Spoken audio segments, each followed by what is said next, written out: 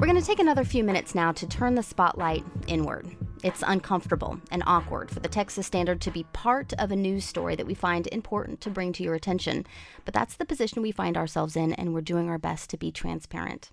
As we first told you last week, Texas Standard and the show's home station, KUT and KUTX Austin, have been both publicly and privately addressing personnel and general cultural issues that go back several years. Yesterday, KUT-KUTX staff were told Interim General Manager Patti Smith was resigning effective October 8th.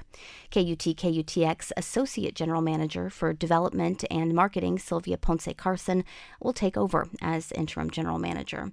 While this may seem to you as irrelevant background information, we're sharing it with you because an article by an independent investigative reporter hired by the KUT newsroom in reporting this management change also made public an issue affecting Texas Standard host David Brown. I, Laura Rice, am filling in as host today because the Texas Standard team, under the leadership of managing producer Rhonda Fanning, decided that if David was named again in an investigation, he would not host the show on the day the show addressed the issue. The new issue raised in the latest article by the KUT Independent Investigation is some raw recorded tape before the start of an interview in which the reporter describes David Brown as joking about the Spanish language. I should say here that Texas Standard has decided, at least for now, not to play clips of the tape. It's long and for full context should be evaluated in its entirety. We do not have plans at this moment to release that full tape. Texas Standard managing producer Rhonda Fanning forwarded it to Human Resources as soon as it was brought to her attention.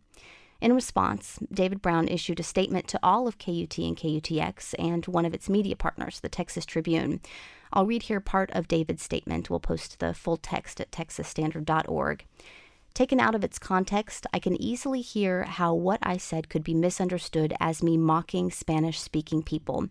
I remain embarrassed that my own voice in this recording could be construed, especially by colleagues I deeply admire, as disrespectful either of the language or, worse yet, of those who speak it.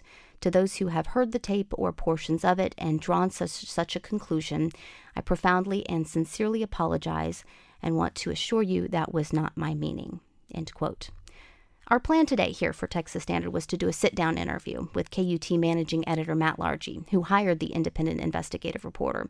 We hoped to have him help us bring to light why KUT decided to pursue this investigation, as a magazine that reports on public media was already following the story about past newsroom and Texas Standard leadership. We had also planned to ask him about how and why the spotlight in the newsroom's independent investigation had turned from that former leader to her husband, current Texas Standard host David Brown. But current newsroom leadership declined to talk to us. We were also only referred to statements in request for interviews from incoming interim general manager Sylvia Ponce Carson and the dean of the Moody College of Communication, where KUT and KUTX are a department. So instead of what we hoped would be a transparent interview, I'm here with some statements. Ponce Carson says this in the wake of yesterday's leadership change: "I am committed to working with the dean to identify and address our issues with culture and operations. KUT and KUTX are an invaluable part of the Central Texas community, and I am honored to advance this important public service until a permanent general manager is appointed." And Dean Jay Bernhardt said this: "Sylvia has been at KUT for many years, and I deeply value and respect her leadership and expertise."